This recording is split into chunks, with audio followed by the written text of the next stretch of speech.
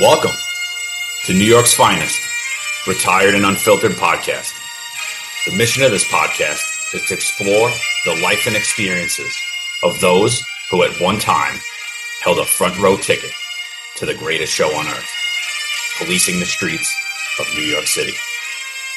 This show hosts a wide variety of guests from all walks of life and professions, but remains centered around introducing retired members of the NYPD to our audience while having real, unfiltered discussions. Please tune in each week and like and subscribe to hear true crime stories and opinions on past and present events like you've never heard them before. All right, everybody, welcome. Welcome to New York's finest, retired and unfiltered podcast.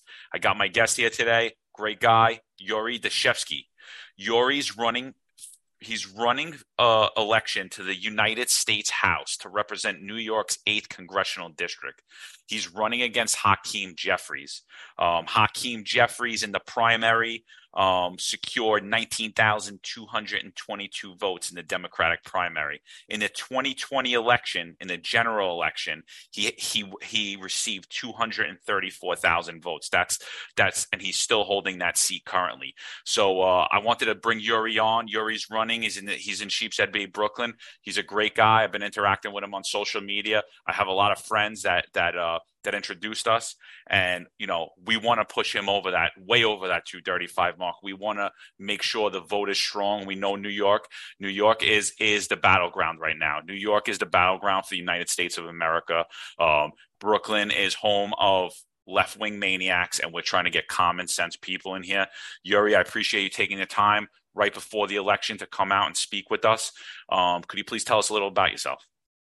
John, first off, thank you and everybody. It's an honor to be here to share the screen with you, share your audience. I'm happy you invited me. I'm very honored, as I said. And to me, New York NYPD is the top of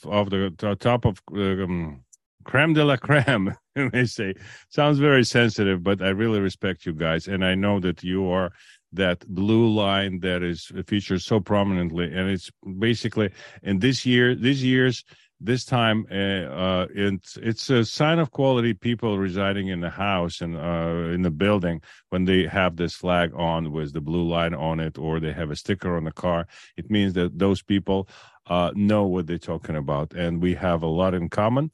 In particular, I don't ask actually for my voters to have a lot in common with me.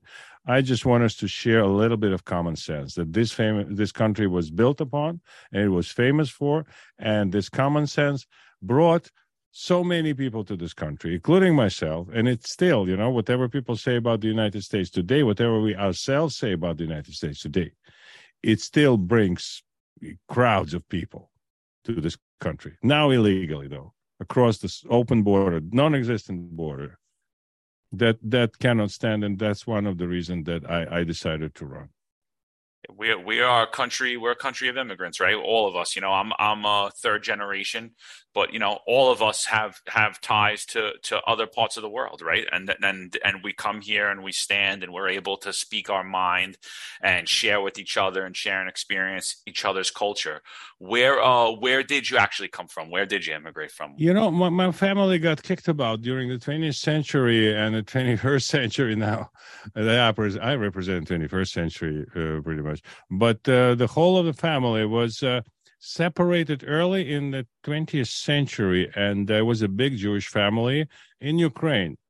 And somehow girls, when they married, their husband went to America. And in America, they earned money to buy tickets. Some of them I know gave tickets. They gave the money. It took 5-7 years to bring the family here, one family. So they gave money to wrong people, so they had to work 7 years more again. So finally, the girls came here. I think it was 4 sisters of my grandfather. And the boys stayed in the Soviet Union for whatever reason, not entirely clear to me. I think it was kind of sexy, to run around with Bolsheviks or some such, because Jews were oppressed for a long, long time. And then in 1917, it began to look like a new lease on life for Jewish people. Although, of course, they ran under a banner of socialism and red. Severely disappointed later on, thrown into jail. A lot of family died during World War II. They ended up leaving Odessa when the Nazis were about to take over, leaving Kiev, that's my mother's family, when Nazis were taking over Kiev, and they fled to Uzbekistan, which is north to Afghanistan, if it's still, anybody knows where it is. It's Central Asia. It's some rocks, some mountains, some steppes, some deserts, some rivers. It's kind of nice place, and nothing like Switzerland, although they like to call themselves like second Switzerland. Doesn't matter. So it was a place of exile, basically, throughout the history of Russia. And they were greeted there. They grew up there, and they became adults. They married each other, and they produced me and my younger brother. So I spent there 36 years of my life. And I became a screenwriter eventually. I have education as an architect. I graduated as an architect, having an MA in the discipline. But I preferred theater, I preferred movies, and I wrote some films. I was lucky to get my talent, quote unquote, peak during perestroika times. So things that were unusual, things that were critical to the regime were allowed to be made. Not unlike now in Russia. But then it was a small window of opportunity that I've used sort of to the hilt. Although I didn't do it consciously, I just wrote what I thought was right. So we made a few films with a friend of mine, director. They were played in small theaters there, and here they got some museum play in the West. I mean, they were in MoMA, they were in Louvre, a place where they show like peculiar movies, socially very charged, and there was not kind of social charge that we accept today here in the United States as something like socialist, like, justice, all this kind of stuff. Just marveling at the peculiarities of life and the strange behavior of people. And of course, a strong anti-communist whiff to them. So they tried to put some charges against us because we used this bad words. It was very, very, they didn't like it, the Soviet Union. It was a special punishment for this, using it in public. But anyway, so then Soviet Union collapsed, and I had to do something else. So I got hired by the UN, and they sent me to Afghanistan and to Tajikistan. There was a civil war in Tajikistan that the United Nations High Commissioner for Refugees was taking care of. And so they wanted me to make documentaries a documentary first one, to show both sides, because part of them fled to Afghanistan and the winning part remained in Tajikistan. So they wanted me to make films that they would facilitate the reconciliation and return of those who fled to Afghanistan, because they were dying like flies in the middle of they were not even allowed to go into Mazar-e-Sharif. They were positioned in a steppe. And there was a huge cemetery, and nobody had the right pair of shoes in December. The kids were wearing sandals, like different colors, different sizes. Incredibly terrible, all this was. So I went there. I made 2 documentaries for them because we managed to get them back. They managed to get them back. My part was just to show them possible, whatever video could be that they would believe as truthful, because it was really scary for people to go back. The Amud area, the river between Afghanistan and Tajikistan was red with blood, like biblically red with blood. So, and the neighbors went against the neighbors went on neighbors, and they raised each other's houses. I mean, the winning side raised the houses of the other side so they wouldn't be able to come back. They cut off the water faucets in the house in the streets because they have to go to the water outside sometimes in some villages. So that was that. It was a terrible, terrible hostility. And also the mercenaries from all over former Soviet Union and even from Saudi Arabia and other countries with fundamentalist groups of Islam, they came there and they also fought being paid for by different fundamentalist groups.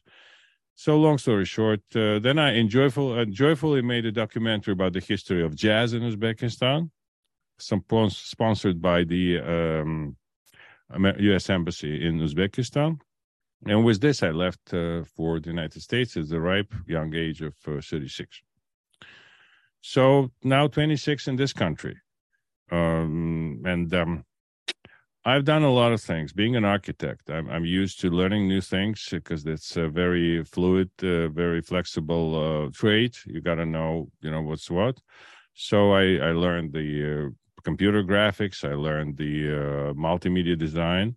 And I was part of pretty big projects that were ahead of their time, meaning I didn't make much money on them. But if they would be peaking today, then that would be a big deal. But they were before this time, came in too early.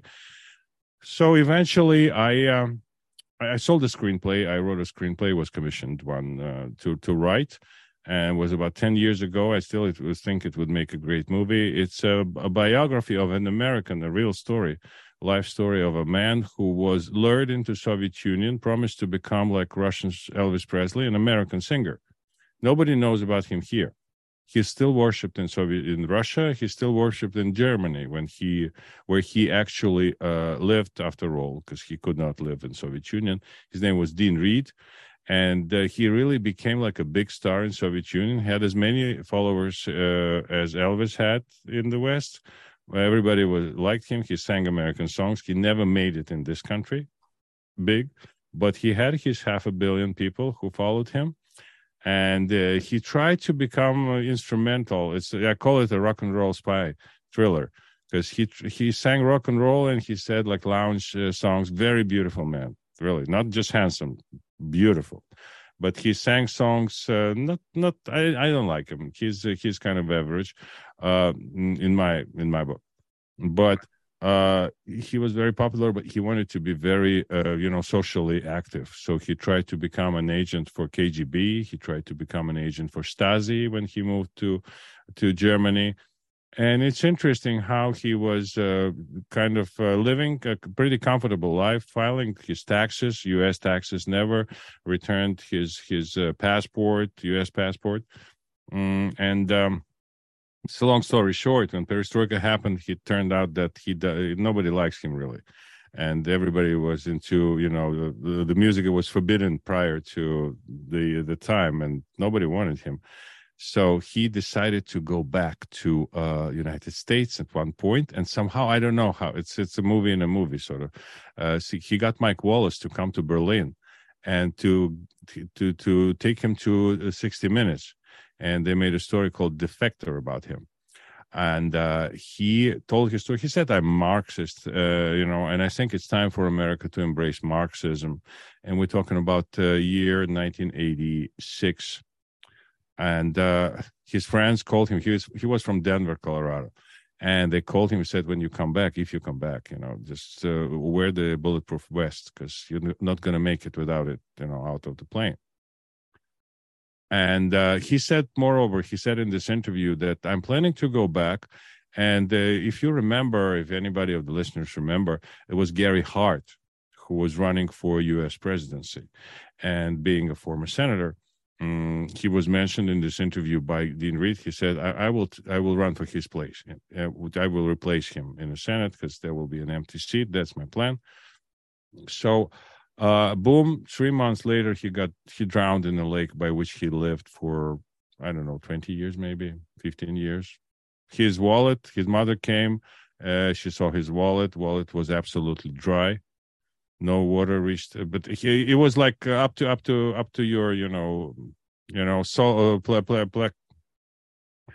how do you call it? Like chest or whatever. A chest, yeah. Solar plexus, I want to say. Yeah. Yeah, that level of water. He was excellent sportsman. He could ride a horse. He was in one movie even with Yul Brynner. Yul Brynner despised him so much he couldn't sit in the same room with him. And but he's this kind of character, like ultimate opportunist, and that kind of opportunism, I think we see every day on in our media.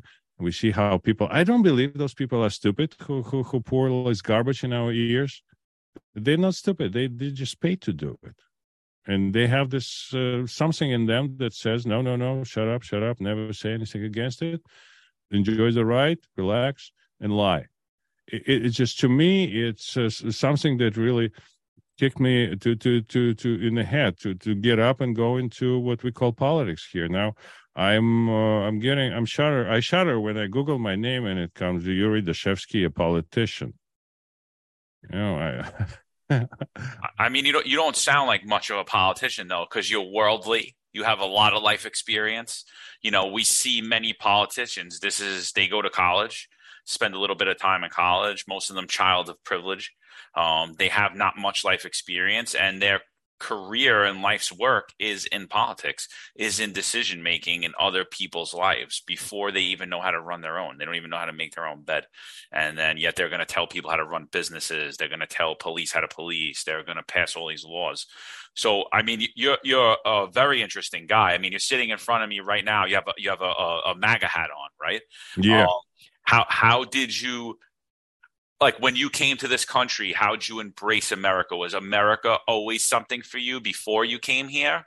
Or like, how did you like come to study America and the laws of our land, and what made you embrace it? You have a big, huge American flag behind you. I know you're a patriot. I follow you on social media. Like, how'd that happen for you? Thank you for all your kind words, John. I lived with the idea of the United States entering my life, or my entering life of United States, whichever you slice it, since I was born, because I mentioned that part of my family was here, lived here. My grandfather was in touch with them. He was writing letters to them. They responded. They sent me the records. I enjoyed it, and I knew that I will end up in this country this way or the other. So when I came here, of course, prior to that, I read a lot of stuff about this country. I watched a lot of movies, like any good citizen. Yeah. So when I came here, and I came like anybody, just a regular Joe Schmo, and I took it like a hook, line, and sinker. Certain things, I was never disappointed. I was lucky to get across a number of books. I read a lot for the first 3 years. I read a lot. I read much less books these days. It's all internet now, and the news, and it's not really good. But books opened my eyes, and there are wonderful books written by immigrants, because I was avidly consuming everything written by people who came here before me, and what was their impression, and am I right to think this about that, and am I wrong to think this about that? Because it's important to, how shall I put it? Not that I'm dependent on other people's opinion, but I'm very interested in other people's opinions and experiences. And I think this is how civilization is built. It's built on stories. When you live in New York, say, one example, New York, 90% is what you think of New York is a myth. It's a myth. And what do you mean by what do you mean by that? I mean by that people say, you know what? You can go to New York and you will sing on Broadway. Yeah. It's one of a million can make it. It's like talking about Hercules in ancient Greece. You cannot do all these things that he's done. Yeah. But there are people, once you say that it can be done, there will be someone who will come out and do it.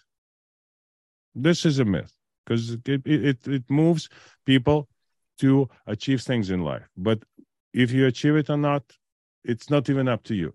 It's a combination of so many things, including divine powers, including, your own abilities, people around you, what you love in life, what you hate in life, your likability kind of index, if I may say so.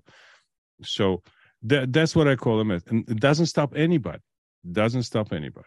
If you're looking for justice, say, right, in traditional sense, not in the way that they use it on TV today, will you find it? Will you ever find it? Does it reasonable to waste your life on that? If 9 people out of 10 tell me now, say, Yuri, why are you doing this? You will never win. It all boiled down to me to a simple answer. And I started it like months ago, giving people this answer. Bring 2 friends and we win. The ratio now, we have 25% roughly, and Hakeem Jeffries, the Republicans, have the rest, 75%. If you bring 2 friends, we're well over 50%. That's it. Is it hard to bring 2 friends? You know how many people I met who are proud of never voting, having never voted in their life? Terrible. Are you registered? I don't know. I still have like 40 forms to register people in my car because I was giving them out left and right. Not a single person came by me without me asking him, are you registered? NYC.gov. Go check your election, your voting site, where you go on November 8th. Some checked, some have not. And then, I still meet people. Oh, I didn't register, Didn't I tell you months ago to go check? No, I didn't go. I was busy. But they love sitting in front of television or their phones and suffer and commiserate, and they meet me and they rip the shirt and they say, Yuri, I'm with you. Yuri, I like your programs because I'm doing programs on YouTube for 2 years. That's what brought me into politics, like big time. Before that, like everybody else, I just liked talking about it. Being on the right side of history. Yeah. Doesn't help anybody.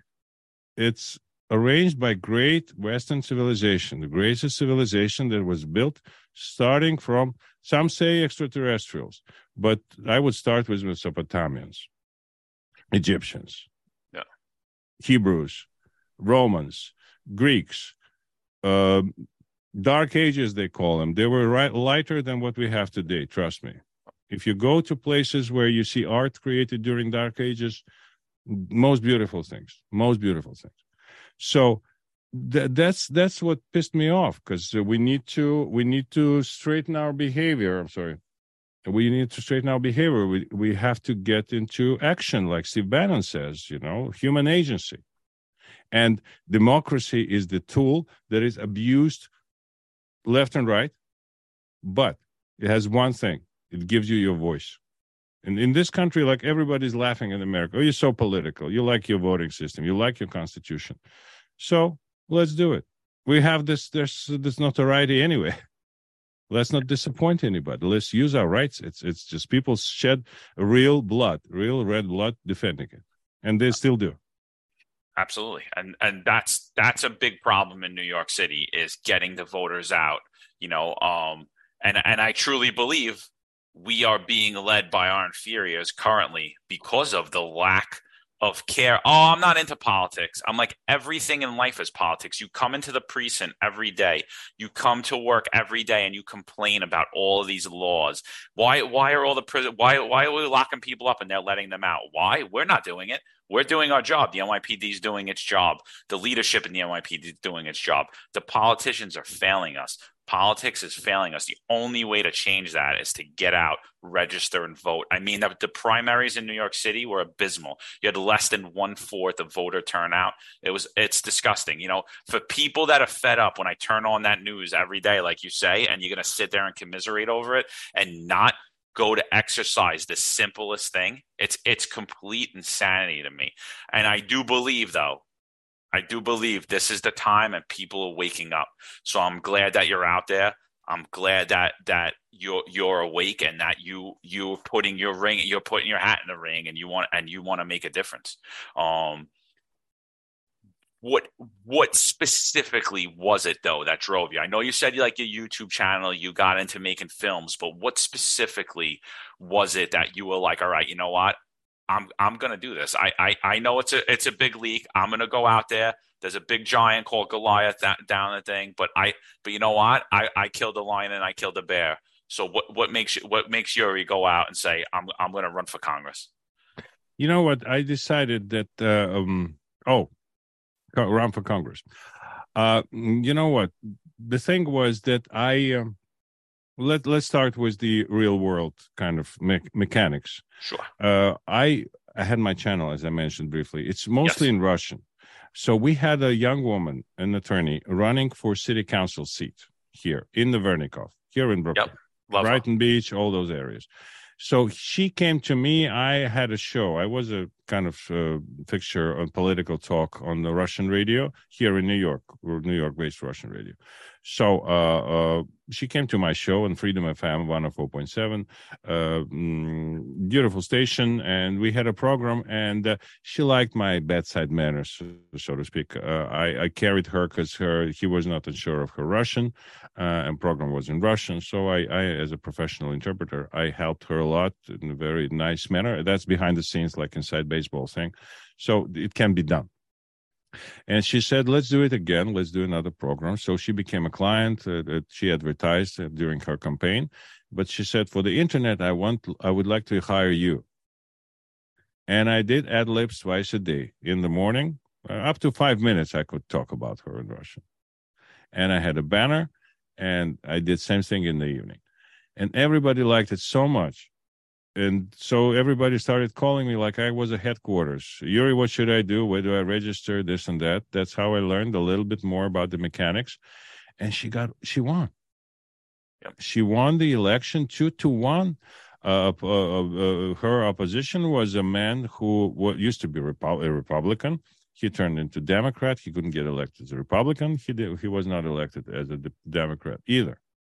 But she won, and she credited me openly for her win, in part because I brought so many people to the voting sites. I took them out. I took them to the sites. I said, listen, you like her? You want to change your life? And a lot of people here in New York, we still have what is called a social safety net. And a lot of people think that anything they do against Democrat would pull the rug from under them. And so people are like, they very afraid. That's one of the things that also brought me to this situation. The fear that I feel in the society around me these days, and the cynicism. Because in Soviet Union, again, I have to go back because it has to do with what Russia is today. Absolutely. The feeling that you cannot change anything was pervasive. Everybody was through that, So you got to steal, you got to do whatever you need, but you won't be able to change anything. Then one day, boom, Soviet Union's gone. What we have now is not a Soviet Union. It's, Russia, but that's a whole different story. This country is more important. So they all voted, and she won. And we became the reddest area. This district became the reddest district in Brooklyn, and even redder than Staten Island, believe it or not.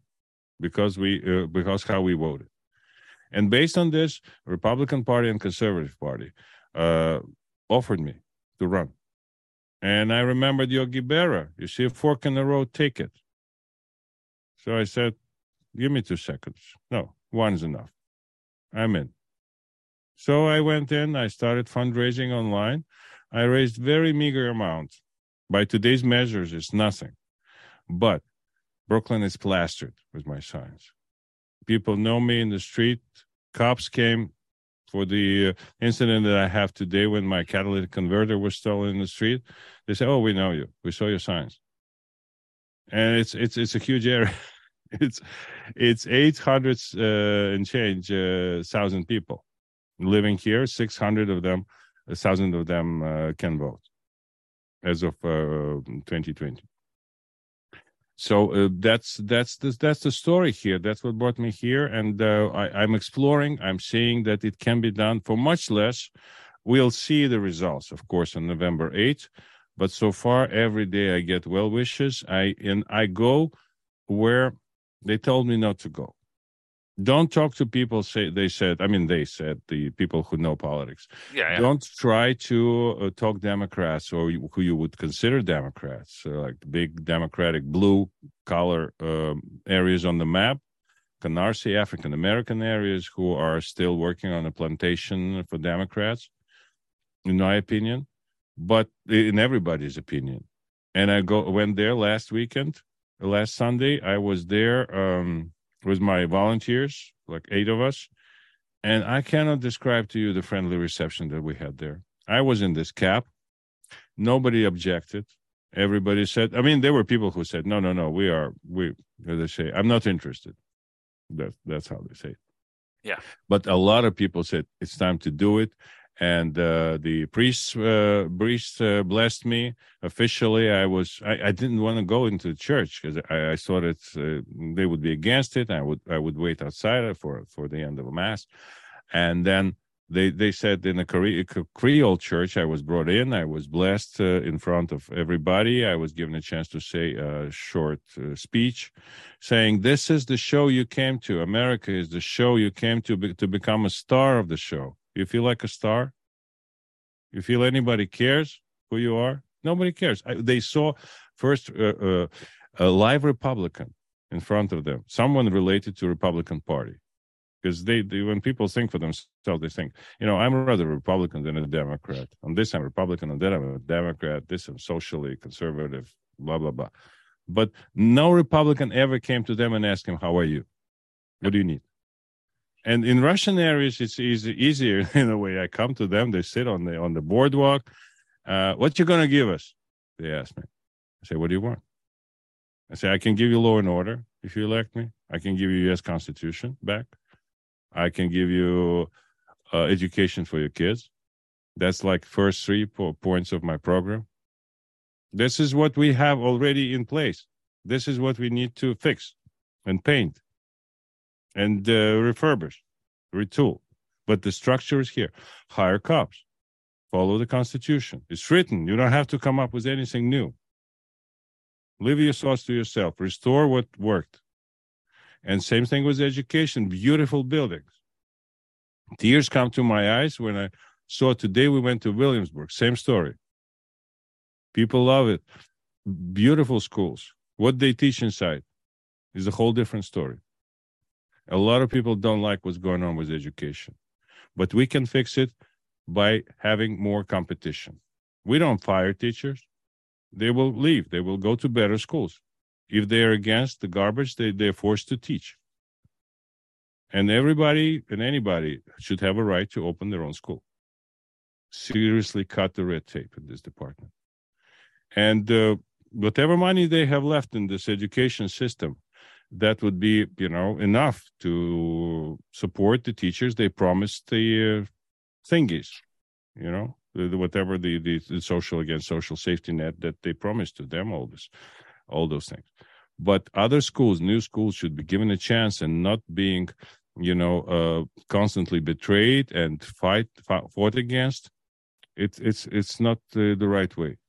I believe in competition. My core belief that by really struggling to get better ideas, better ways of life, better concepts that would work, we get ahead in life. This is real progress, not like chasing, your own tail or looking for some great, crazy Russian ideas or crazy European ideas.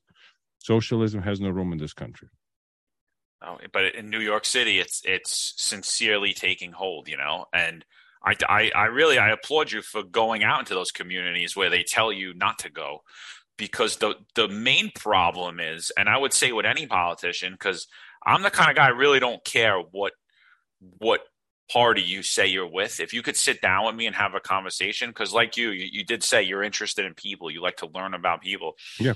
And we all, and I think me and you both believe that we don't know everything. We like to learn some stuff. I might be dead set on some issues, but I want to learn from other people.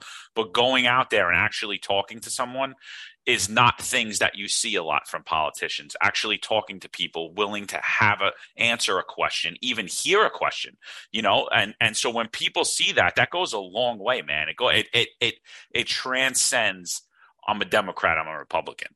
It's like, I met Yuri today. I'm speaking with Yuri right now, and I could tell that Yuri's a real person, and I could tell he's not going to stick a knife in my back because, and maybe we won't agree on everything, but Yuri's a real person, I respect Yuri. He came out here, he shook my hand, we spoke on some issues. He told me what he felt about on this issue, and he told me what he didn't feel on the other issue. He wasn't just toting the company line. So I think that'll go a long way for you. I really, really do. And you're right. A lot of people are afraid to talk today. I read a lot of Solzhenitsyn growing up, and I still follow his work. And you did say there is this sentiment like, oh, that the Democrats, they'll pull the rug out, they're afraid. There's like this thing in the air. And one quote that always stuck with me was, he said, one man who doesn't partake in the lie could change the world. One man who stops lying could change the world. So here you are. I don't feel alone at all. I go to people that I think, I realize that nothing in our world today, when a lot of people, I have 10,000 subscribers on YouTube. Some of them are watching quite regularly. Most of them support me. And I don't feel lonely at all. It gave me kind of got my juices running, my brain started working together. Putting things together. It may not look like this sometimes, but I really feel like it's working better. And it's really something that I understand. People want to see a live person. You need to go to them, and you cannot do it most of the time. You understand you cannot cover almost 1 million people, shake hands with everybody. But if you go to key situations like I have here, I have deep penetration, so to speak, in the Russian community, Russian-speaking community, and I'm covering those areas that kind of could be impressed by my appearance there. It's not cynical. I'm curious, really. What I'm curious about is, most of all, is it true? And if I go there and people will start, throwing accusations at me, and nobody will hear me out, and everybody will shun me and think I'm a leper coming there in a red MAGA hat. No, not at all. Absolutely not at all. Republicans must be there every week in every neighborhood, having a little office there that would be really working. And people would forget. We only need to do 10% of what Democrats do in Brooklyn, in New York. Yeah, I'll speak for City 8, for Congressional District 8. Yeah. If we do 10%, now we're doing like 0.00001. Almost nothing. Everything is concentrated at the headquarters. And there's a big, beautiful road to prosperity. If Republicans pick up the fight, so to speak, you're not supposed to use this word fight, but they'll use it. So they would come to people. And when they asked me on Brighton Beach, when I told them I'll give you this and that and the security and Constitution and education, they said, Democrats bring us food. They really get some near expired food, and people line up to get the bags of food because they have this food insecurity since the time of communist China or communist Soviet Union. So they feel like the house should be stocked with whatever sweet or sour or whatever stuff they would gather, they could procure. So I asked my friend, I said, I'll give you food. Are you hungry in America? It's really, we hear a lot of commercials, but in New York, it's really hard to be hungry. People are, if you look normal, if you don't look like you're going to chop everybody up with a tomahawk, people will feed you. Not a problem at all. I saw a scene on the subway when there was a woman begging for money. Said, I have nothing to eat. I don't. And the woman, both black women, a black woman was sitting, going back from work, and she had the cereal, like several boxes of cereal in her bag. And she took one out, and she gave it to this woman who was begging for support. You cannot imagine the yelling match that started. No, I don't need your bloody cereal, this and that. I need the money. Give me the money. You want to give me something? Give me the money. So it was not about the hunger. I may be wrong. Some people may say, no, you're wrong. We don't have enough food. But I know that in Russian kind of social situations, very few people are hungry. If they're not taken care of by social services, because they come, it's all, if there are some unique situations, but on the whole, it's okay. So I called a friend of mine. He said, not a problem. I have stuff that I can donate. good quality food, good cookies, good this and that, condensed milk, like well stored quality items. And I brought it to the community. It could be done. It could be done. The Democrats have no monopoly on this. If you feel like you will support the community by giving them extra food, they may throw it away too, by the way. Once you turn around. Yeah, but if it makes you look good, the Republicans could do it as well. They just don't do it. If it's a tool, just pick it and use it. I mean, we're in a Democrat-run state and city, so they're using the funding, that taxpayer funding. So, I always hate to hear, oh, they're giving it to us. They're really not. The budget's not going to change if you elect a Republican, but maybe the money gets allocated a little better. Maybe the money gets allocated a little better. No, absolutely. And one thing that I don't get pissed off about many things, but when I do, I'm really pissed off. What am I most pissed off is that the politics come from Washington. I didn't understand it in full until I got in this whole situation with election. And the politicians here, starting from the mayor and now present Governor Hochul, they are all driven by Washington politics. They don't care about what's good for people, what's good for the business here, what makes our people rich. They only want people to live on handouts because that's how they stay in power forever. They should be thinking more about making more New Yorkers rich, not about getting money from Washington for programs like building this 10 cities for refugees. This is what our Eric Adams is doing, our mayor. It's just like most countries, they found a very convenient way of running their economics, like Mexico or Uzbekistan or many other countries, Ukraine until recently, and Russia until recently. They just say, you want to leave? You don't like it here? Go to your America. They will give you, means to support yourself. We don't need to build anything. We will live on remittance. You send money back to your families. Maybe you come back like so many Uzbeks do. They make a couple of bucks here. They go back. They build a huge house over there because it's costs much less, and they live till as long as they want there, and it's very comfortable to them. They're used to this way of life. But this country is being used as a money-making tool for so many people without benefiting our. I mean, they pay taxes, of course. They do all this. They live the law-abiding lives, most of them. But it should be understood that our people deserve to be taken care of first. Which form it will take, I propose what they call laissez-faire.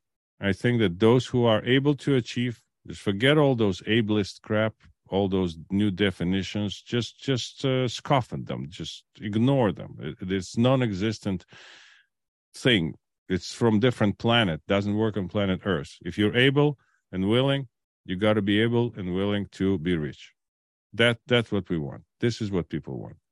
Things that bring us here together, and may sound very cynical, it's our common greed. We all want to achieve something in life, and that's the bare bones of our life here. We are peaceful. We don't fight with each other most of the time because we want the same thing. We want to realize our own appetite for life, be it money, be it sex, be it art, be it whatever.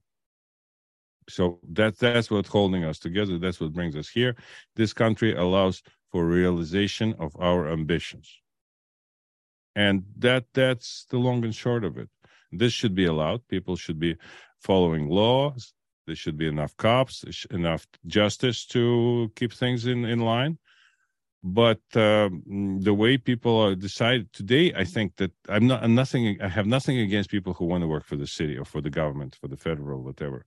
It's very good, and it gives us excellent human specimen who are great teachers, great cops, great firemen.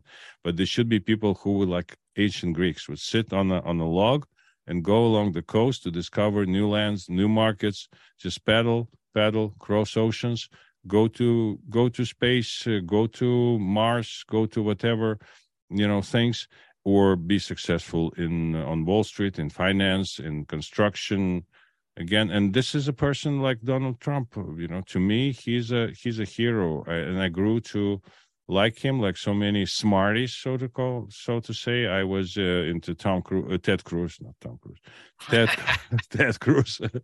I thought him a better candidate, but it took me not too long, I must say. On the Russian speaking radio, I may be the first one who started talking about Donald Trump as the proper candidate for presidency in 1916. It went to 2016, of course. So yeah, he's real man with real mistakes, real achievements, and stellar achievements.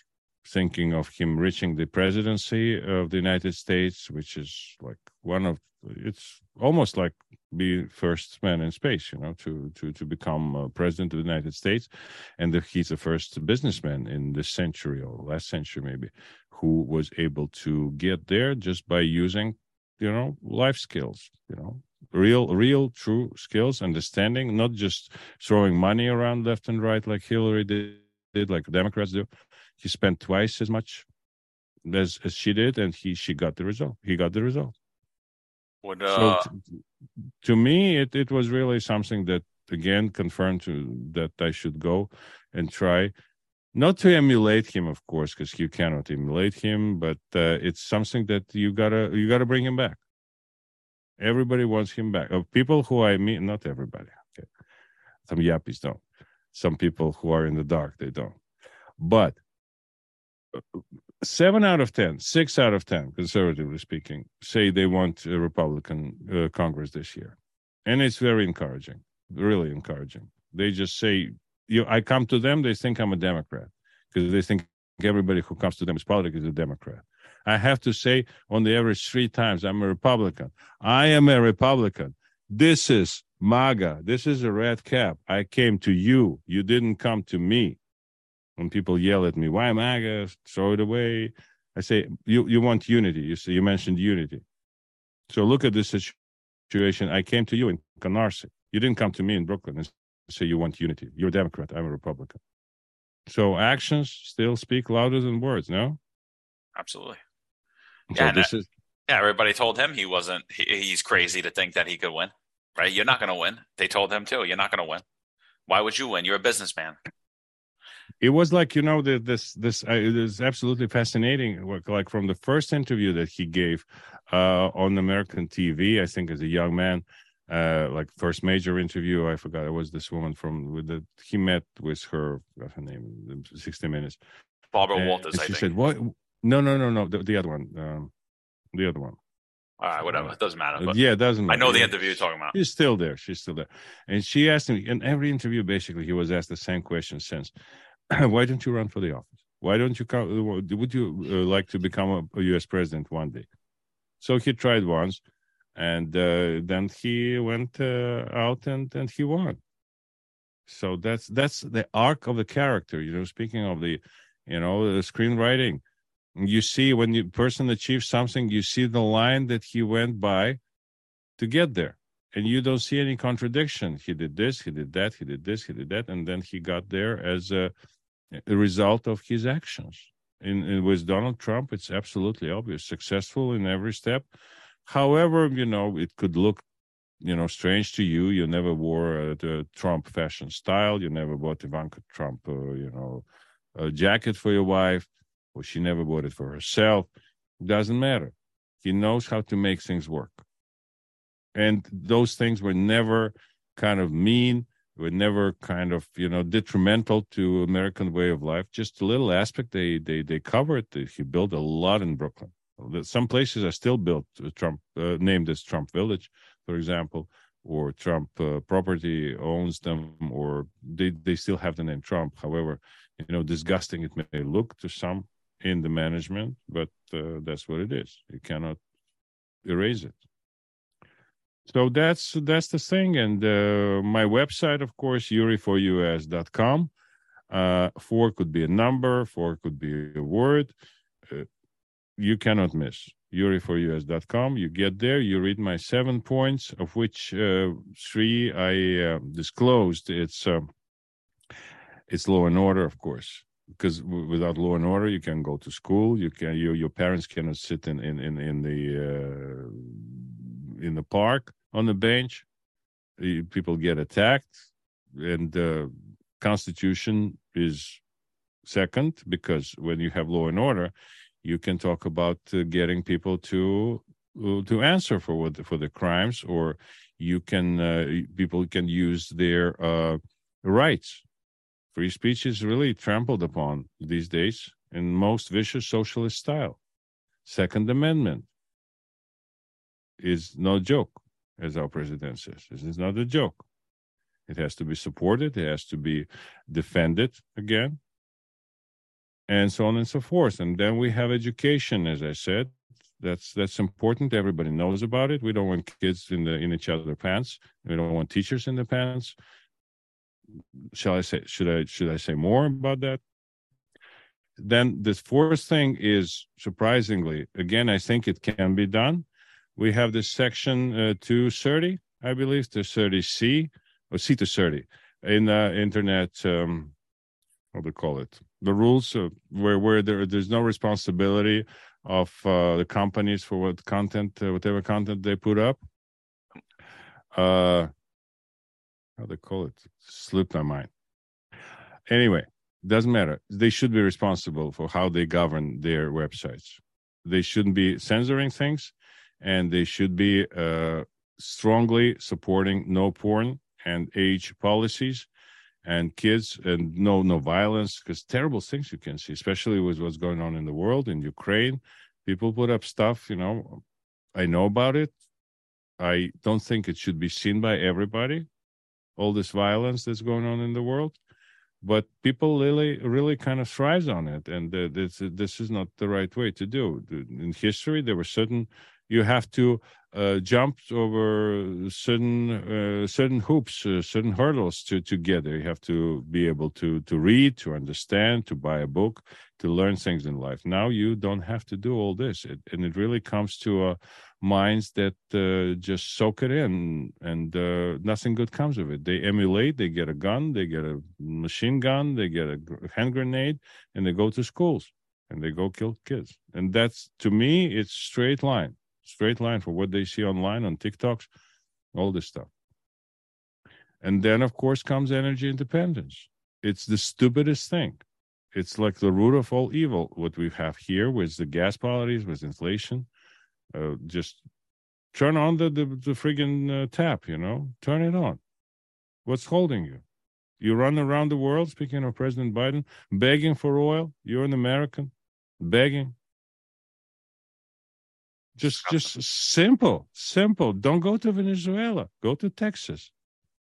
Start it go to upstate New York. Upstate New York is thinking we're going to secede. We will set the fracking operation here, and you can go to hell with your, ideas, like New York becoming the abortion capital of the world. Because that's the plan. That's the business plan. Everything else fails except making New York abortion capital of the world, because they do against everything else. Only this one looks like a shining goal for them. That, and they take every migrant too, and collapse all of our structures and our hospitals and our schools and all of our systems put in place. Yeah, and of course, then the business. I mentioned the business. Business is very important. The business makes people's lives full, and it helps other people around them. People who work for the good companies like Trump Organization, they can go to a bank. You used to be able to go to a bank and say, listen, I worked for Donald Trump. Can I get a mortgage? Of course. We know you. We know the company. We know the man who runs it. So why not? Not every one of us is able to start an operation on his own, open a business. So we work for somebody. When we work for somebody, it should be a better company. We don't want to work for people poorer than we are, or stupider than we are. We have to sometimes, but that's not the goal. And the seventh point, of course, is the foreign policy. And it should be America first. There's no surprise. Some say it's a fascist slogan. Not at all. Take it for its face. It's not. It's like, slogans don't kill people. People do. America first, on the face of it, you cannot say anything against it. First of all, of course, every country should have their first, except don't break the law. Don't break the furniture. Just sit where you are, tight, and make the world around you better. Yeah. Well, what's wrong with that? No, nothing. It's good. It's complete common sense. Everything you said. Absolutely. Complete common sense platform. I really thank you for taking the time to come out and talk to us, because it really is. People need to hear common sense coming out of New York City, and we're not hearing it, and we need that level from New York City on at the national level. So we need common sense people like yourself in there. Hakeem Jeffries, he's a lifelong politician. He's not the voice of the average New Yorker. He doesn't even have the experience of the average New Yorker. You're an immigrant. You came here. You have a ton of life experience. I'm imploring everyone in Brooklyn to really get up, make sure you get out, whether it be early voting, whether it be you go to the polls that day, make sure you get out. Look Yuri up. I mean, obviously you could tell he's a genuine person. He came out here today to speak to us. He didn't have to. We're hours away from the election. He's out there. He cares. So Yuri, I leave all my guests with the last word. So if you just want to, anything that you could tell to the voters and to the listeners on this show. People, we got to vote. Please don't mind my sniffles. I have a little bit of allergy. Season's changing, so I'm not that sentimental. But seriously, we need to try. Until we try, we wouldn't know what works.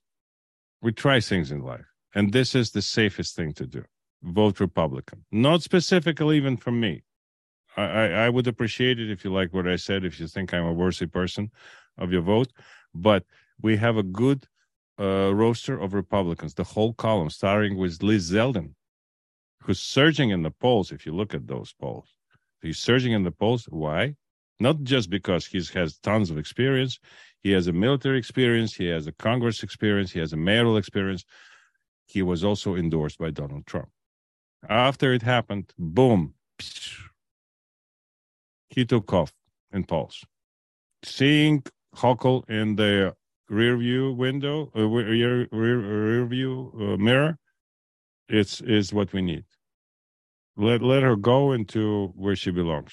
She does not belong here as a governor of New York. She says things that are unforgivable, un-American, and plain lie. And what she does has a great tinge of corruption. So vote Republican November 8th. Oh, thank you. Ladies and gentlemen, the great and powerful Yuri Dashevsky. Let's get him up there. Let's get him up there. Thank you. Thank you, everybody. Let's have fun doing it too. Absolutely. Let's make New York. Let's restore New York to the Empire State again, so to its glory days, because we could be there again. Thank you, Yuri. Thank you, Joe.